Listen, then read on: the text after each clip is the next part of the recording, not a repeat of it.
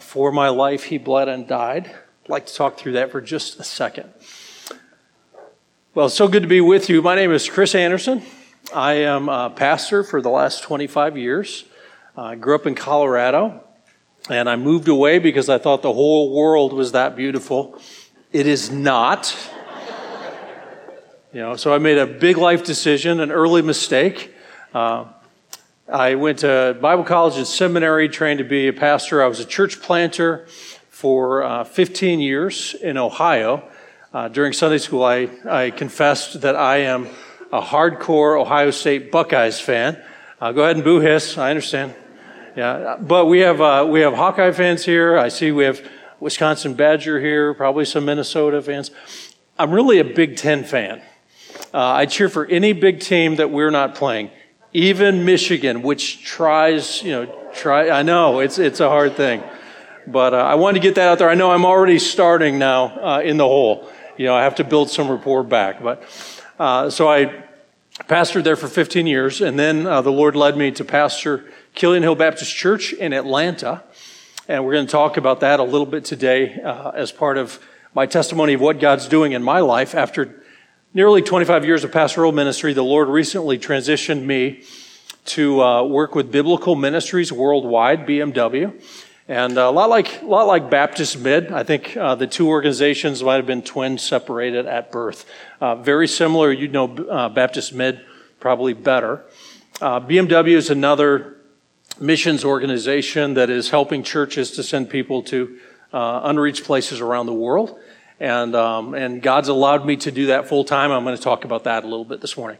But my night job, when I'm not working as a pastor or Biblical Ministries Worldwide, is I'm a writer and sometimes a hymn writer. And Willie, thank you for this morning. I loved every song that we sang, everyone. And all of them are taking us to the scriptures and reminding us of Jesus and what he's done.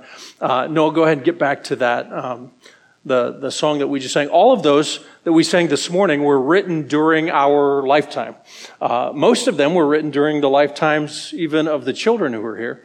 And I love seeing children sing deep songs. Now, deep theological songs doesn't mean it has to be old.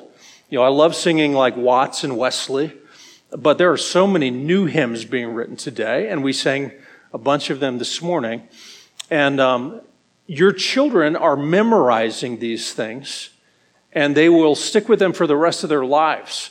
There was a guy that was on a program with BBC, British Broadcasting Company, and they would sing hymns. And he says, for children, hymns are like time bombs in their brains. They memorize these words. They might not even know what they mean, but, they memorize them, generally, accurately. Once in a while, I used to sing the song, Be Thou Exalted. I would sing, Be Thou Exhausted, which is heresy because God doesn't get tired. But generally, the words stick, and then sometimes that's going to go off and they're going to remember that. So hearing kids singing about Jesus is strong and kind. He's good and faithful. Hearing kids sing that Jesus will hold them fast, you're programming them with the truth. This last song is actually an old text, He will hold me fast. How many of you have just kind of found that to be like a lifeline for you? There's so many people I know, they get discouraged and just kind of play that on repeat. And Matt Merker took an old text that really wasn't very well known because it didn't have a great tune. He wed it to a beautiful tune, so encouraging. And then he wrote this last verse. And when I wanted to highlight that for you, look at the doctrine that's in that song. You might have thought of that as a fairly simple song, but for my life he bled and died. What doctrine is that? Anybody? For my life he bled and died. That's our salvation. That's the atonement. In fact, a fancy word, that's the vicarious atonement. I mean, that's fancy. It means Jesus died in my place. So Jesus took my place, and he bled and he died for me. And then it says, justice has been satisfied. Anybody want to guess what doctrine that is? All right, it's justification. Justice has been satisfied, specifically the satisfaction of God's wrath that Willie talked about. What's that? It's the doctrine of propitiation. Jesus didn't erase our sins. He took them all and he absorbed God's wrath and satisfied God's justice. The next line says, raised with him to endless life. What doctrines are there? You got the doctrine of the resurrection. But it's not only that Jesus rose, but we are raised with him. So you have a doctrine of our union with Christ, that we, through salvation, were buried like him to our old way of life, and we're raised to walk in newness of life. We have endless life, so we have a future, of eternal life. There's regeneration. There's the future state till our faith is turned to sight. So now we're singing about Christ coming. In one stanza, 4 lines, he just packed all of this good theology. And I don't care if a song is 500 years old or 5 years old. We need to be singing stuff like that. And what a blessing music is to allow us to worship the Lord in that kind of way. So we can switch over to the other one. But I'm a hymn lover. I'm a music lover. And I'll go ahead and mention, I just recently had the privilege of writing a book on the importance of hymns. It's called Theology That Sticks. And it's what I just said. These songs will stick with you. In fact, there will be people on their deathbed who sing hymns. Have you ever been around someone who maybe had dementia? What a sad experience in existence. They can't remember, events from yesterday. They can't remember children's names or faces. But I've been with people, and I've seen videos of other people who have dementia. Actually, Ron Hamilton, a friend of mine, Pastor Pirate, he has dementia and he can't remember things. And then a hymn comes on and he starts singing along. He knows every word. He knows the tune. He knows the harmonies because hymns stick with us. I use this illustration. Andy Stearns and I were talking about it this morning. There were 2 brothers, John and Charles Wesley. John Wesley was a famous preacher in England and America. He preached to millions of people, 1700s, around the First Great Awakening. One of the most important preachers in the English language. So somebody tell me, a quote from a John Wesley sermon. What's your favorite John Wesley, little snippet that he said and it just says stuck with you? Anybody? Nothing. Really? Well, of course you don't know John Wesley sermons. Quote something from your pastor's sermon last Sunday. That's discouraging. Yeah, sermons don't stick like that. Now, John had a younger brother named Chuck. We'll call him Charles Wesley. He also was a preacher, but he wrote songs. Give me something that Charles Wesley said that has stuck with you. Let's see, sing with me. And can it be that I should gain an interest in the Savior's? We didn't even practice that. Good job. Or we could do, rejoice, the Lord is King, your Lord and King adore. Rejoice, give thanks, and sing, and triumph evermore. All right, that was okay. Let's see. How about this one? Christ the Lord is risen today. There you go. How did you do that? All right, one more. Hark the herald angels sing. Glory to. Yeah, we could sing all those verses, and actually some of them are so beautiful in what they teach about Christ. It sticks. So this book talks about how hymns stick with us. And sometime this afternoon, I'm going to set up a table in the back. And I have some devotionals I've written called Gospel Meditations for Women or Gospel Meditations for Men. And then some books are available. This one's available. And if you'd like to get those, you can purchase them. I'm going to need someone to volunteer to help me, maybe a few people to help me run that table before and after chapel services in the morning and the evening. If somebody does that, I will give you an equal cut of what I make from those sales. We both will get nothing, but great is your reward in heaven. So if anybody would like to be a salesman and would like to help me out, then see me and let me know that. I hope that will be a help to Christ Church. And just the main thing is just, man, music is so great. And I love it when churches use it well. You served us really well today, Willie. So thank you to all the musicians for that. And Asher and I were sitting down here this morning, and he was getting ready to play a solo. I was getting ready to preach. I was way more nervous than he was. And I told Asher, I said, hey, man, you pray for me, I'll pray for you. And he was smooth, and he was like, yeah, I'm not worried about it. You'll do fine. And I looked at the notes. There were all kinds of triplets and sixteenths, and he killed it. So really good job there. Sim, his dad, is right. Sim was hyperventilating up there. That's where you get nervous, is watching your kids, right? So really good job, and all of that is for the glory of God. All right. Lord, thank you that we can gather together for family camp. Lord, I've been so excited to be here. And anyone who knows me that heard I was coming to this camp said what a special place it is and how many memories they have and how you've used it to work in thousands and thousands of people's lives. And I thank you that we can be here. Many have they've been working hard or getting through responsibilities at home, just kind of getting to this as a goal so they could breathe and be with family and relax and then come together with longtime friends or make new friends. And thank you that we're here. Thank you for a place like this. Thank you that you led people back in the 1950s to purchase this property and start a camp. What a beautiful place. Thank you that this camp is so committed to the Word of God. And I pray, Lord, that as I have the privilege to preach it, as Annie preaches, and as we have ministry to teens with Sawyer and with children, and then as we have conversations through the day or family Bible times, I just pray that you will do a unique work. And I pray that we won't leave the same people that we arrived as. I pray that those who come in burdened and discouraged will be encouraged through the truth of the Scripture, encouraged in the gospel. I pray that any who come in who don't yet know Jesus will come to understand their need of Him, and that you will open their eyes to the truth and save them. I've been praying, Lord, that you will use this to grow us as Christians and to give us a greater vision for what you're doing around the world. Even Lord of the harvest, my prayer is that you will this week, from this group of people, you will send forth laborers. Jesus, you told us to pray for that. And we're praying not just generally, but specifically from this group, send forth laborers. And it might be an 8-year-old child. It might be somebody in their 30s, 40s, 50s, 60s, who's just maybe going to get a vision of how you could use them. So do your work, and Lord, we'll be very jealous that the glory goes to you. Meet with us and help us today. And we thank you in advance. In Jesus' name, amen. Well, take your Bibles and go to 3 John. While you do, I'm going to tell you a little bit about myself. It's awkward. I come by myself without my family to family camp.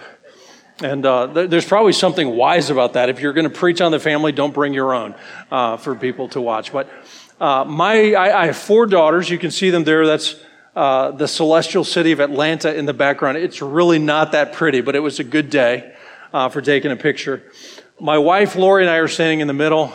I tell people we've been married for 20 happy years, which isn't bad out of 26. And she's, just a huge blessing in my life. So my wife, Lori, and I, and then the Lord bless us with 4 daughters. 4 daughters. Let's pray again, as a matter of fact. There was a time when they were 13, 15, 17, and 19. Oceans of emotions at my house. But we're all super close. And then my oldest daughter, you can see on the left, she's married to Ray, the other male in the picture. And Ray is an officer in the United States Marine Corps Reserves. And God's using him in unique ways. I love that guy, my best friend, and her husband. So I just need 3 other really good guys. And my third born, Esther's entering her senior year in college. And she told me she was going to find somebody very exotic from some island in the Pacific or something. Then she went to college and she fell in love with a guy from Iowa, as a matter of fact. So not so exotic, but you raise them well here. So we're excited about that. That's us. I've kind of told you my ministry history. How is it that after 25 years pastoring, I recently transitioned to do missions? Basically, I'm doing missions recruiting. I'm a missions agitator. I want you to think more about the Great Commission. And, how did that happen? Well, during my years pastoring, it's kind of easy to get in this mindset. A pastor is successful if the church he pastors grows. So if we had 50 people last year, we want 60 next year. The more we grow, the more we measure that as success. And praise God for churches that grow. However, here we are gathering around a couple and we're praying over them because we're about to send them out. Here's a question. What if success as a church means that we send people rather than just collecting people? What if success means that as God is working in our church and maturing people, there's times that on purpose we actually deploy them, and instead of just collecting people for our kingdom, we send them to needy places around the world? I use the example of parenting.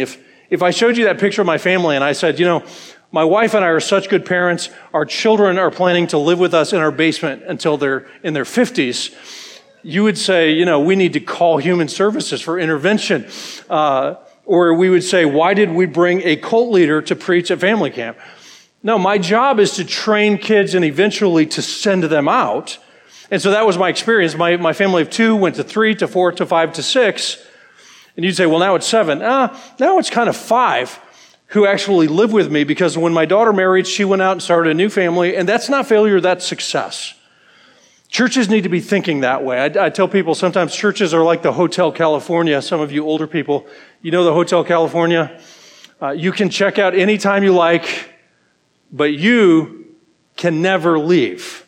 And some churches, they want their people to stay no matter what. Well, what if we're training people so that we can actually send them to darker places? And over the last 4 or 5 years of my ministry at Killian Hill, not a huge church, not small, but maybe like 300. So, grateful for what God was doing. But I don't want you to think this was a mega church. This is a normal church.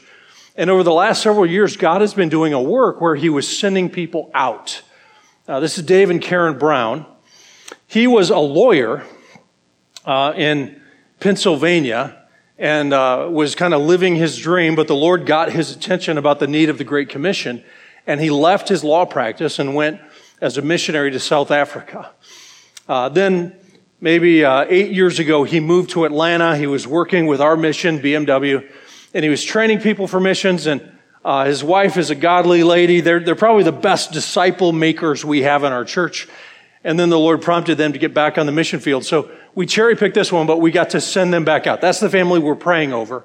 We sent them back out, and now they're doing amazing ministry in South Africa. I tell people we needed this family because they were so good discipling people, but we didn't need them as much as South Africa needs them.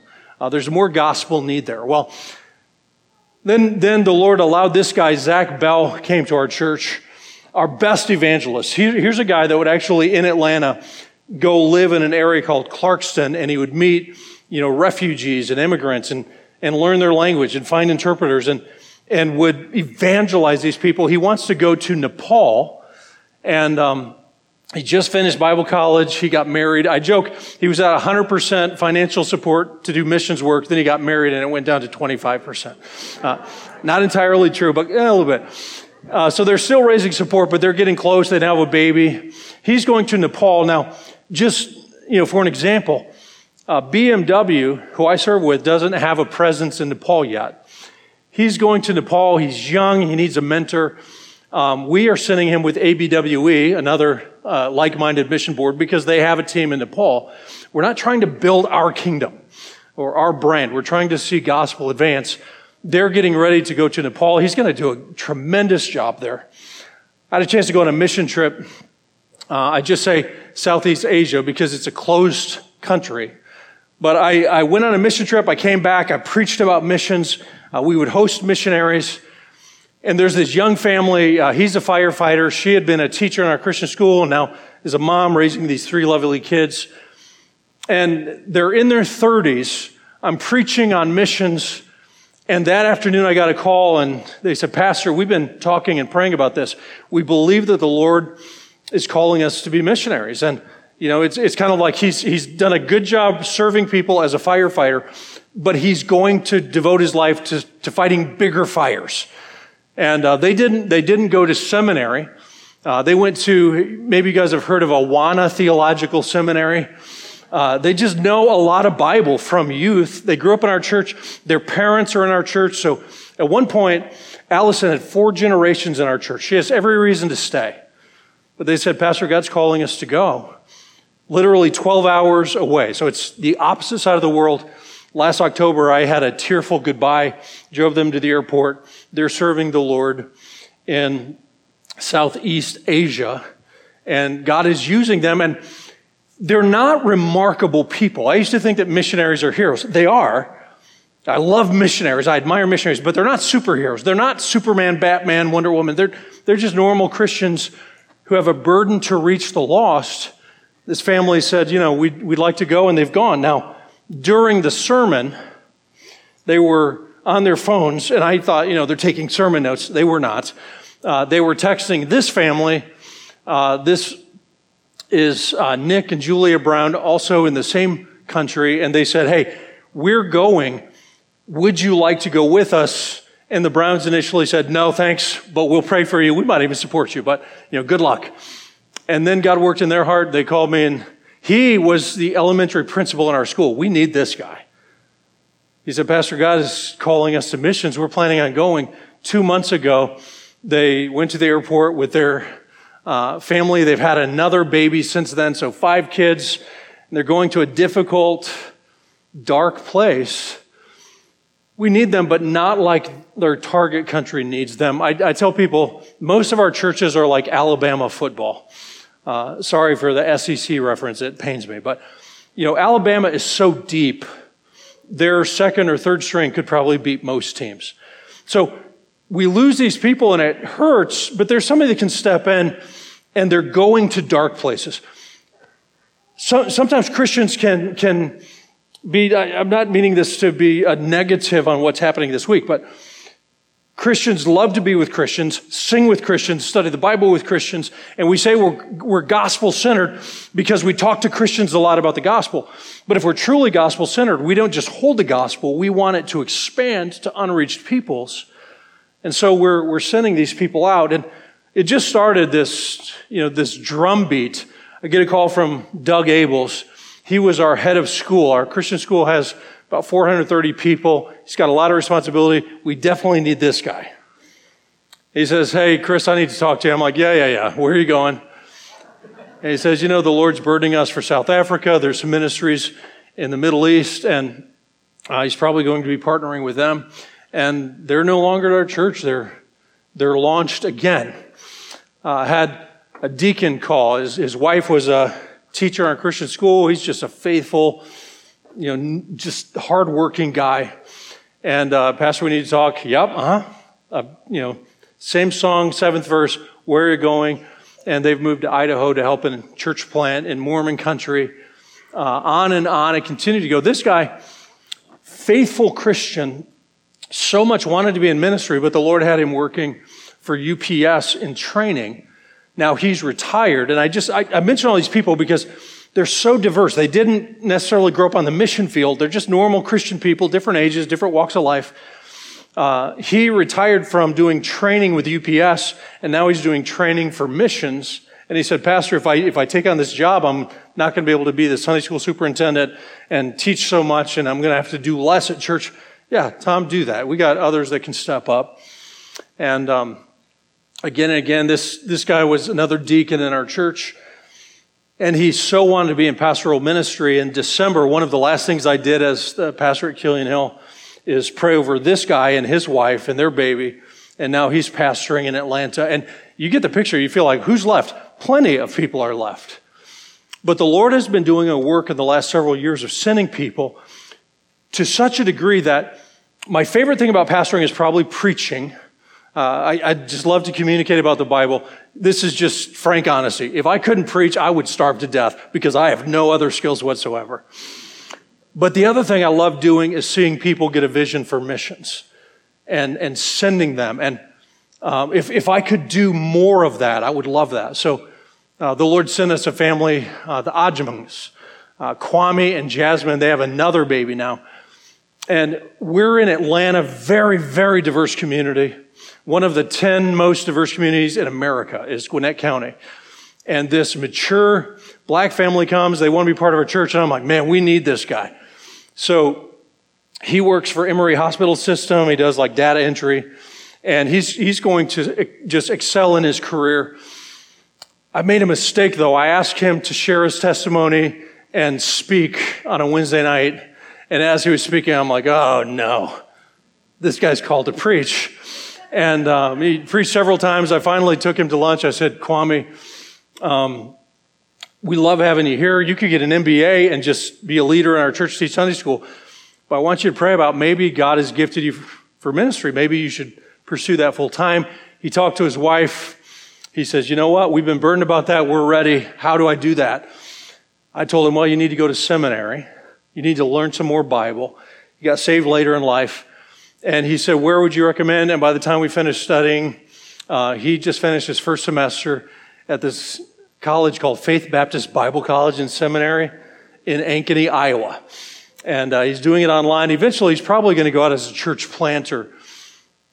We're not just trying to keep people. We're trying to deploy people. And another couple, he grew up in our church, math major, finance master's degree. And the two of them called and said, hey, we're both working in finance, but rather than doing it where we live, how about if we went to Europe and we could get a job in Germany or Switzerland, and our job could open a door for us to go in ministry?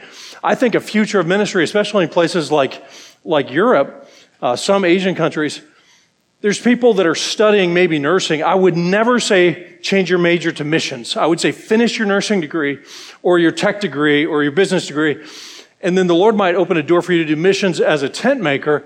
Somebody asked me, they literally make tents? No, they don't make tents. That's an analogy from Aquila and Priscilla and Paul for a while. Their business was tent making, but their passion was disciple making.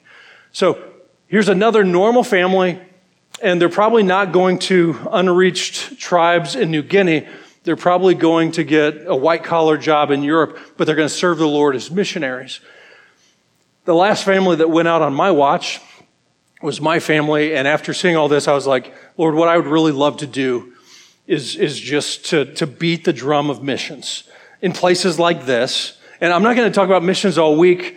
If you're looking at your notes and you're confused because I'm supposed to be preaching on Psalm 1, I called an audible and just said, let me just tell you who I am and what I'm excited about. I'm praying that the Lord of the harvest will send forth laborers. And when I tell pastors about fostering that in their church, I would pray for our church as I prayed for you this morning. Not just generally, Lord, send forth laborers from somewhere. I would pray, Lord, send forth laborers from this church. There were times I was tempted to say, that family, send them. But I did not. That would just almost a joke. And I'm praying this week. When I heard I was going to be preaching to a family camp at Iowa Regular Baptist Camp, so many people are like, that is such a great place. God worked in my life so many ways. I'm thinking, you're telling me there are families who spend their money and vacation time to go here preaching all week. Y'all are a bunch of missionary candidates.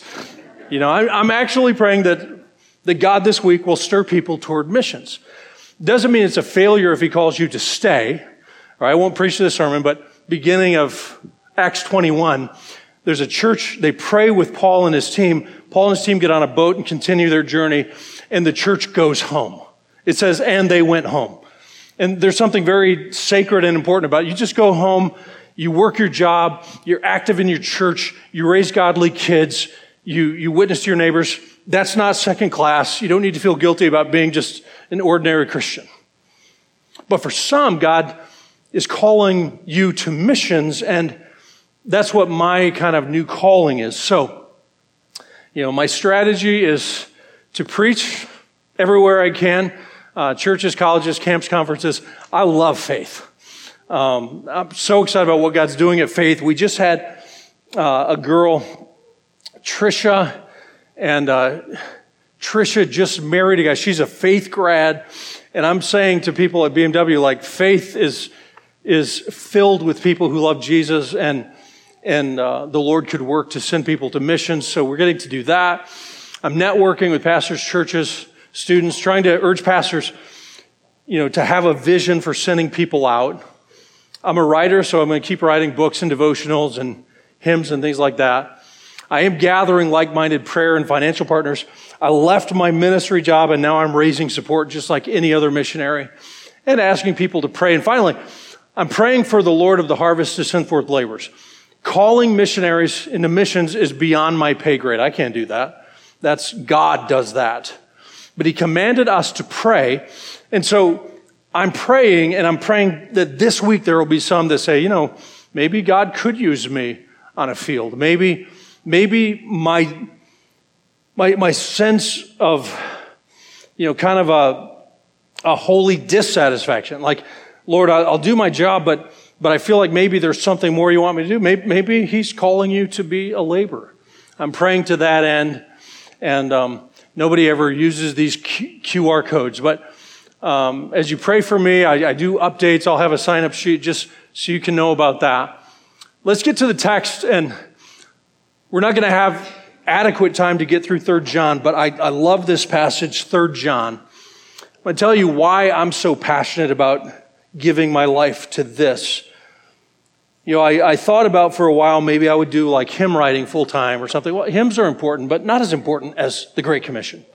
The Great Commission isn't an addendum that we staple onto Christianity. It's at the heart of Christianity. When Jesus ascended into heaven, before he went, he gave this Great Commission, and it wasn't just about singing or being nice to your neighbors or loving your wife. The great charge for the church is to go into all the world and make disciples, to go to all the world and preach the gospel. This is what we do. And 3 John says we do it for the sake of his name. 3 John is an underappreciated book of the New Testament. You have these New Testament letters. Fancy people call them epistles. Epistles are not the wives of the apostles. Epistles are letters. This is a letter, just a little one chapter, kind of a postcard from the Apostle John. So he writes John's Gospel, 1 John, 2 John, 3 John, and Revelation. 3 John doesn't get a lot of attention, but it's such a great book. It's a great missions book, but it also tells a great story. Let me give you a look at the plot real fast. Please don't think I'm being irreverent with this analogy, but does anybody recognize these characters? Guy in the middle is named Dudley Do-Right. And he's kind of a swashbuckling, he's clumsy, but he's a hero in a way. There's a villain. You can see him curling his mustache. Anybody know the name of the villain? Snidely Whiplash. You guys are doing great. He's the bad guy. And then there's the damsel in distress. I never get her name quite right. Nell. All right, we'll go with that. It's Nell. Okay, now, while we're at it, without looking, name the main characters of the book of 3 John. That is disheartening, let me tell you. Well, 3 John has these people who are in distress. They need help, and they're called the brothers, but they're missionaries. They're not from the church that is being written to, but they're going out for the sake of Jesus' name, and they need help, but there's a villain, a bad guy, named Diotrephes. Have you ever met somebody named Diotrephes? Christian family named their son Diotrephes. No, it would be like naming your daughter Jezebel, because he's a bad guy. He's the villain. And then you have kind of the hero. It's going to be John himself, a guy named Gaius. Apparently a church is meeting in Gaius' house, and then there's another leader, Demetrius. What I'm trying to get in your mind is, forget these characters, but there's a plot. So in this very short passage, we have a plot, and it's a story, but it tells us about the importance of mission. So let's go ahead and read 3 John together. I'm going to make a few comments on it, and then we'll be done for the morning. Why don't you stand out of respect for Scripture and to wake yourselves up? So, 3 John. This is the Word of God. Inspired, inerrant, authoritative, sufficient. This is what God wants us to know. 3 John. The elder, to the beloved Gaius, whom I love in truth. Beloved, I pray that all may go well with you and that you may be in good health as it goes well with your soul. So I'm praying for spiritual health and physical health, both for you. For I rejoice greatly when the brothers came and testified to your truth, as indeed you are walking in the truth. I have no greater joy than to hear that my children are walking in the truth. That's probably the verse you know from 3 John. All right, he loves to hear that people he's ministered to are walking in the truth. Now let's get to the plot. Verse 5. Beloved, it's a faithful thing you do in all your efforts for these brothers, strangers as they are, who testified to your love before the church. You will do well to send them on their journey in a manner worthy of God. For they have gone out, so they left home, They went to the mission field. They've gone out for the sake of the name, for the sake of Jesus' name, accepting nothing from the Gentiles. Okay, that's not Jew versus Gentile. That's just kind of a way of saying unbelievers. Christian missions are supported by Christians, not by pagans. Verse 8, therefore, we ought to support people like these, that we may be fellow workers for the truth. I've written something to the church, but Diotrephes, boo, hiss, Diotrephes, who likes to put himself first, King James says he likes to be preeminent. He does not acknowledge our authority. So if I come, I will bring up what he is doing, talking wicked nonsense against us. And not content with that, he refuses to welcome the brothers and also stops those who want to and puts them out of the church. Beloved, do not imitate evil, but imitate good. Whoever does good is from God. Whoever does evil has not seen God. Demetrius, that's my guy. Demetrius has received a good testimony from everyone, and from the truth itself, we also add our testimony. You know that our testimony is true. And then he kind of signs off. I had much to write to you, but I would rather not write with pen and ink. I hope to see you soon, and we will talk face to face. Peace be to you. The friends greet you. Greet the friends, each by name. 15 verses, short text, powerful, powerful book. Let's study quickly what God has to say about missions through this text. Be seated, please.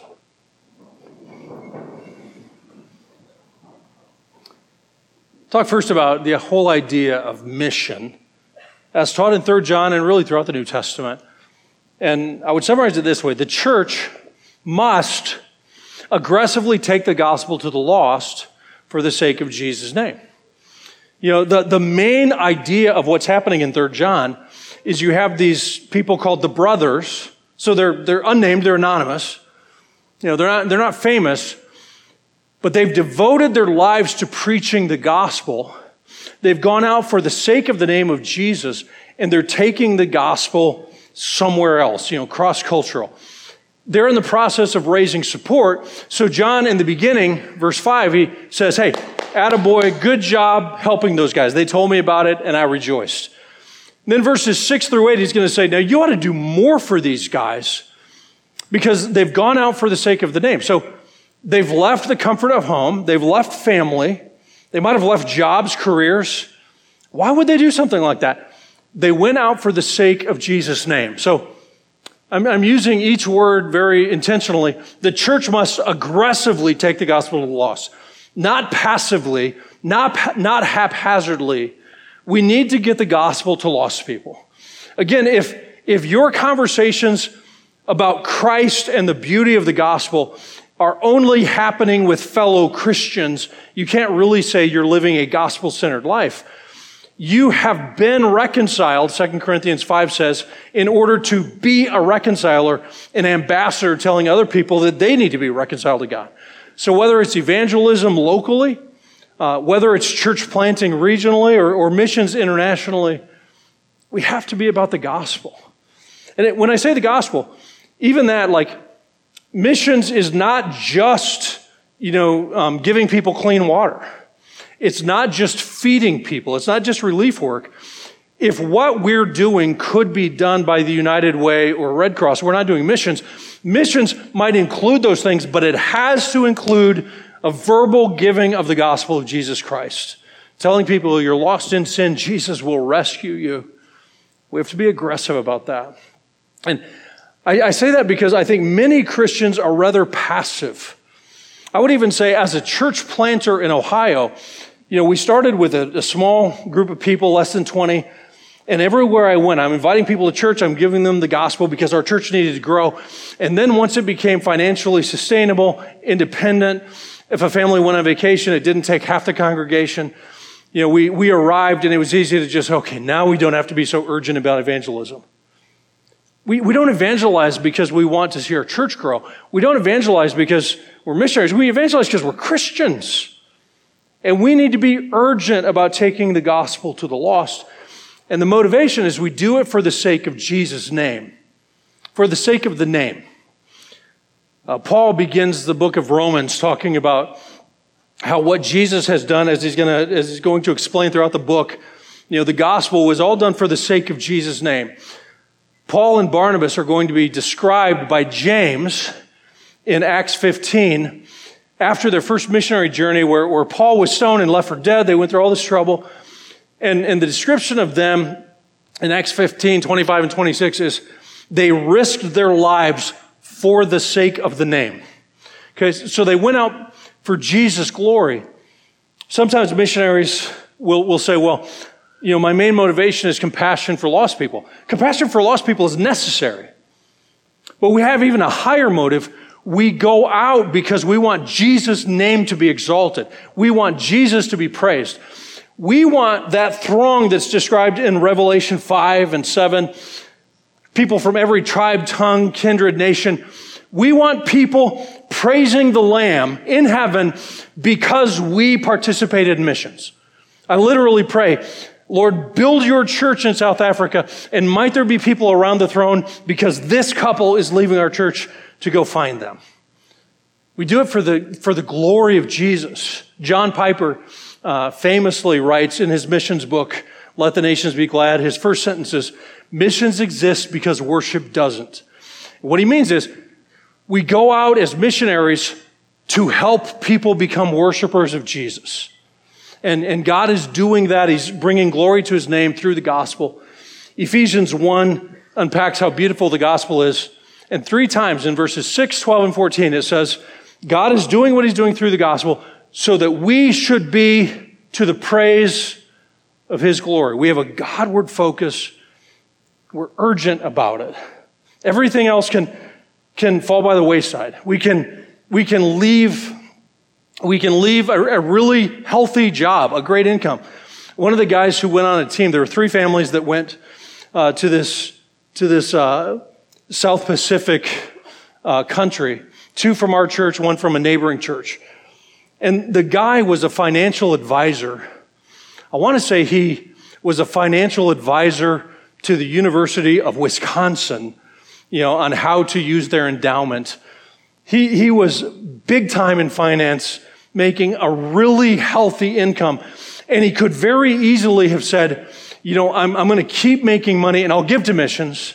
And praise God, that would have been a great thing. But he said, I don't want to just support somebody else. I think God's calling me to do it. And he left a significant salary to go and live in a hot, somewhat dangerous, very spiritually dark place to tell people about Jesus. God's doing that. We need to be part of that with urgency. So the mission is just the church needs to aggressively take the gospel to the lost, and we do it for the sake of Jesus' name, for his glory. There's another portion of this, though. We see it especially in verses 6 through 8, I guess 5 through 8, and that's giving. Not every Christian is supposed to go. You don't need to beat yourself up if you're called to serve the Lord in Iowa or Minnesota. But a second point is this. The church must generously, I could have said aggressively, we must generously, sacrificially support missionaries in a manner worthy of God. So he says, good job. And then he says in verse 6, you will do well to send the brothers, missionaries, on their journey in a manner worthy of God. Verse 8, we ought to support people like this, that we can be fellow workers for the truth. So those of us who don't go should be more generous in giving and to do it in a manner worthy of God. What does it mean to support ministry in a manner worthy of God? Well, we don't do it in a half-hearted way. I grew up, went to college, and my college, I won't say where it was, but it's in Greenville, South Carolina, and Google it. Had a great experience there. But in our dorms, we had a missions barrel. Did anybody else grow up with a missions barrel? The idea of a missions barrel is you have shirts that are worn out, stained, threadbare, sweaters that are balling up, and they're not good enough for you anymore. But if you put them in the missions barrel, the missionaries would love them. I mean, they're looking for secondhand shirts that have yellow stains in the armpits. And, you'd be serving God and missions to give them, and we kind of give them castaways, secondhand stuff. I've been in missionary cupboards, and some of them are beautiful, and you're giving people iPads. You're really outfitting them for what they're called to do. But I was in a church, there was a ladies' ministry. They would take greeting cards that had been used, cut out the flowers, and paste them to construction paper because missionaries love secondhand greeting cards. Why waste $5 on a new box when we could give them handmade? And you say, that's ridiculous. It is. But one of my burdens as a pastor is we need to treat missionaries with a greater degree of respect. And part of that, we treat them well because how we treat an ambassador reflects on our thinking about the person sending them. So we treat them in a manner worthy of God. Isn't it a burden to you? Our American support system for missions, we pray for laborers. And then some of our best and brightest agree to go out for the sake of the name. And then they might spend 3 or 4 years traveling from church to church, raising support. It takes so long. And I would say that's not supporting missions in a manner worthy of God. We should be more generous. I use the example, whatever vehicle you have, the missionary that you support in Uganda needs a better vehicle than you have. Your roads are tolerably good. Okay, potholes maybe, but you're not off-roading. You're not going out into the bush. We need to outfit them. We need to be generous. I think we can do better with that. And this is saying to do it in a manner worthy of God, to do it sacrificially. Good job when you do that. Let's do even better. I love this contrast between 3 John and 2 John. In 2 John, I'll cherry pick, I won't read the whole text, but 2 John 10 says, don't help false teachers. Look, it's just a page back, another 1-chapter book. Look at 2 John 10 quickly. John says, if anyone comes to you and does not bring this teaching, sound teaching about Christ, orthodox teaching, do not receive him into your house or give him any greeting. King James says, don't even bid him Godspeed. For whoever greets him takes part in his wicked works. If you do anything to aid and abet a false teacher, God holds you responsible for their false teaching. There is guilt by association. There's a reason that our churches believe and practice biblical separation, that we cannot cooperate with heresy, or if we do, we're guilty of the heresy. So we can't help a false teacher, or we're going to be culpable, accountable for his false teaching. But then 3 John says, on the other hand, look at 3 John verse 8, and read it with the same mindset. We ought to support people like these in order that we may be fellow workers for the truth. So when you support a gospel preaching ministry, you get credit by association. So you're supporting somebody in Brazil, and even though you've never been there, God is rewarding you for that work. It sounds kind of like a multi-level scheme. It's not that. But that's how much God admires what you do. Through your mission dollars, you or your church are actually fellow workers. You're partners with what's happening in Brazil for gospel advance. So don't support false teachers, but do support those who are doing the work of God. And all through the New Testament, Paul will write, and he'll say, hey, I'm sending so-and-so to you. Treat him well. Send him on his way. Outfit him. Take care of his financial needs. Let's just give a little bit more and get him on his way. Most of us have some disposable income. And you're $50 a month. If families would just do $50 a month for a missionary and love, just say, hey, we're burdened. We're going to take you on regular monthly support. It's not crazy money. I'm not telling you to sell your house. Just give a little bit more generously and regularly. Now I'm telling churches, and missionaries say, Chris, you can say stuff because you were a pastor, so say it. All right, I'll say it. I'm less excited about a church having a map with 100 pins, and missionaries, they don't know their names. They support them each for small amounts. I would rather see churches have like 6, 8, 10 missionaries. You know them well. You support them generously, and you pray for them, and you respond to their prayer letters. I had a missionary tell me, Chris, now we send our prayer letters out through MailChimp, and it gives us analytics. We can tell who opened our letter. And it's kind of discouraging. Like, nobody reads our letters. And maybe he needs to write more interesting letters, but maybe Christians just need to, like, a missionary sends you a letter, read it and reply. Just take 30 seconds to say, thanks for the update, love what you're doing. We do pray for you, and I'm going to pray for that lady you mentioned in your prayer request. Just engage them. You know, who was the missionary who in going to India said, you know, I'll go down into the mine, but you need to hold the ropes. All right, William Carey, the idea that they're going out for the sake of Jesus' name, the least we can do is encourage them, pray for them, support them, and give generously to them. Have a higher esteem for our missionaries. The church must generously support missionaries in a manner worthy of God. The church can do it, individuals can do it. You can just have a missionary you're burdened for and just say, hey, I want to lean in and help.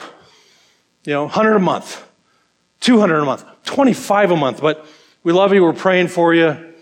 Missions is not the job of a few elite Christians. It's the job of us, every Christian. We can go, we can give. And then this last one is schism. Schism is division, fracture. We get quickly to this guy Diotrephes. And I put it this way, the church must avoid petty divisions which hinder Great Commission work. The devil doesn't necessarily need to get us to believe heresy or commit murder or, infidelity if he could just get us bickering and distracted by other small things. So in the middle of this book, we have this guy Diotrephes. He wants to be preeminent. I like the King James translation because it reminds us of Colossians 1:18. There's one person who's preeminent in the church. Who is it? It's Jesus. Only one. Pastors, I don't even like to refer to, my church. It's not my church. I didn't shed my blood. It's Jesus' church. He's the shepherd. I'm an under shepherd. He's the one. Diotrephes wanted to be first place. And he's doing this schism. He won't receive the brothers. They're not from his college. They're not affiliated with his association. We're not supporting them. And in fact, if anybody in this church supports them, I'll kick you out of the church. So we not only have schism, we have secondary schism. We have, this hyper separation. Now, understand, we've already said you have to separate from false teaching and not cooperate with false teachers. But that's not what Diotrephes was doing. Diotrephes was just being a punk. That's the Greek word. It says, I'll talk about what he's doing. He's speaking wicked nonsense. The Greek word speaking wicked nonsense is blog. All right, I made that up. But he thinks he's serving God by just nitpicking at other Christian leaders. Pick. We're not supporting them. You better not support them. And he's the bad guy. I say this with grief. But there have been times in my life I thought I was being Jude, earnestly contending for the faith, and I was just being Diotrephes. I was just picking battles over unnecessary things. I thought I was defending the truth, and really I was just defending my turf, my association, my college, my group. And churches like ours can be that way. And it actually hinders the gospel. And we have a warning, don't be like Diotrephes. Don't cause unnecessary petty divisions. There's churches who split over, are you allowed to use a guitar? Are you allowed to use a cajon? Are you allowed to use drums? Should you have hymns or should you project? I don't care. Just read and obey the Bible and sing praises to Jesus and just stop worrying about all of this minutia. In our lifetime, in the last several years, there are church members, they're more vocal about vaccines than they are about the gospel. I'm not trying to pick a fight with you. Whether you think you should or shouldn't get a vaccine, I don't care. Masks or no masks, Trump or no Trump. We get so passionate about other stuff, and it's fine to have opinions on those things. I'm not really trying to, the first message, kick the hornet's nest. I'm just saying we have to avoid dividing over all these other issues, social issues, political issues, preferences, and just say, be persuaded, but your passion should be the gospel. Am I right? Your passion should be the gospel. People should know that we're disciples because we love each other, because we tell the truth. And if you are more passionate about a political persuasion or social issue than you are about the gospel of Jesus Christ, you're becoming worldly. We have bigger fish to fry. We need to be passionate about the gospel, not be divided. I finish with this. Why go to these hard places? Why leave family, church, comfort? These families that left our church, they did it with tears. They left grandparents. Why would you do that? I asked a lady on an island in the South Pacific, I said, you've been here for a lifetime. She's Scandinavian descent, so she's fair-skinned, light hair, and she's living in one of the hottest places in the world. I said, do you love ocean? Why are you here? And she got a tear in her eye. She says, I don't love the ocean. I don't love the sun, but I love when people who haven't heard about Jesus hear about him and come to know him as Savior. So I may have missed some of, the big events, maybe a niece's wedding, the birth of a nephew, but it's worth it. Why would you go out for the glory of Jesus' name? Why would you risk disease or danger or violence? It's worth it for the glory of Jesus' name. Why would Christians devote their hard-earned income to see gospel advance in countries where they might never get? We do it for the glory of Jesus' name. It's not about us. The Christian life should be lived with a passion for the name of Jesus. Psalm 115:1. Not to us, Lord, but unto your name be glory. We sang this morning, let the glory of Jesus' name be the passion of the church. We do what we do for the glory of Jesus' name. And that is a call to action. So my prayer has been that the Lord would work throughout the week to grow you as a Christian, but not merely as a consumer so that you're a better Christian who never thinks about missions, but that you would think about what God is doing all over the world, that the gospel would become more and more precious to you. And I'm asking God to do that work in your heart and in my heart. Lord, open our eyes to the truth. Open our eyes to see that the harvest is white and ready, but the labors are few, and Lord of the harvest, send forth more labors. Would you pray with me in the work God's called me to? And be faithful in the work that God's called you to that maybe you haven't given enough thought to. Jesus, thank you for the truth. Thank you for 3 John. Small book, but beautiful, convicting. I thank you for those who are going out for the sake of the name. I thank you for those who are sacrificially supporting them. Protect us, Lord, from our own divisiveness, our own pride. Might we get in line with the Great Commission, be passionate about what you're doing here and around the world. Lord, we want to see you build your church. We want to see people saved.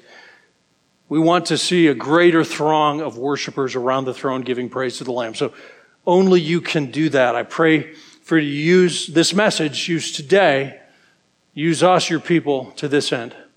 I pray in Jesus' name. Amen.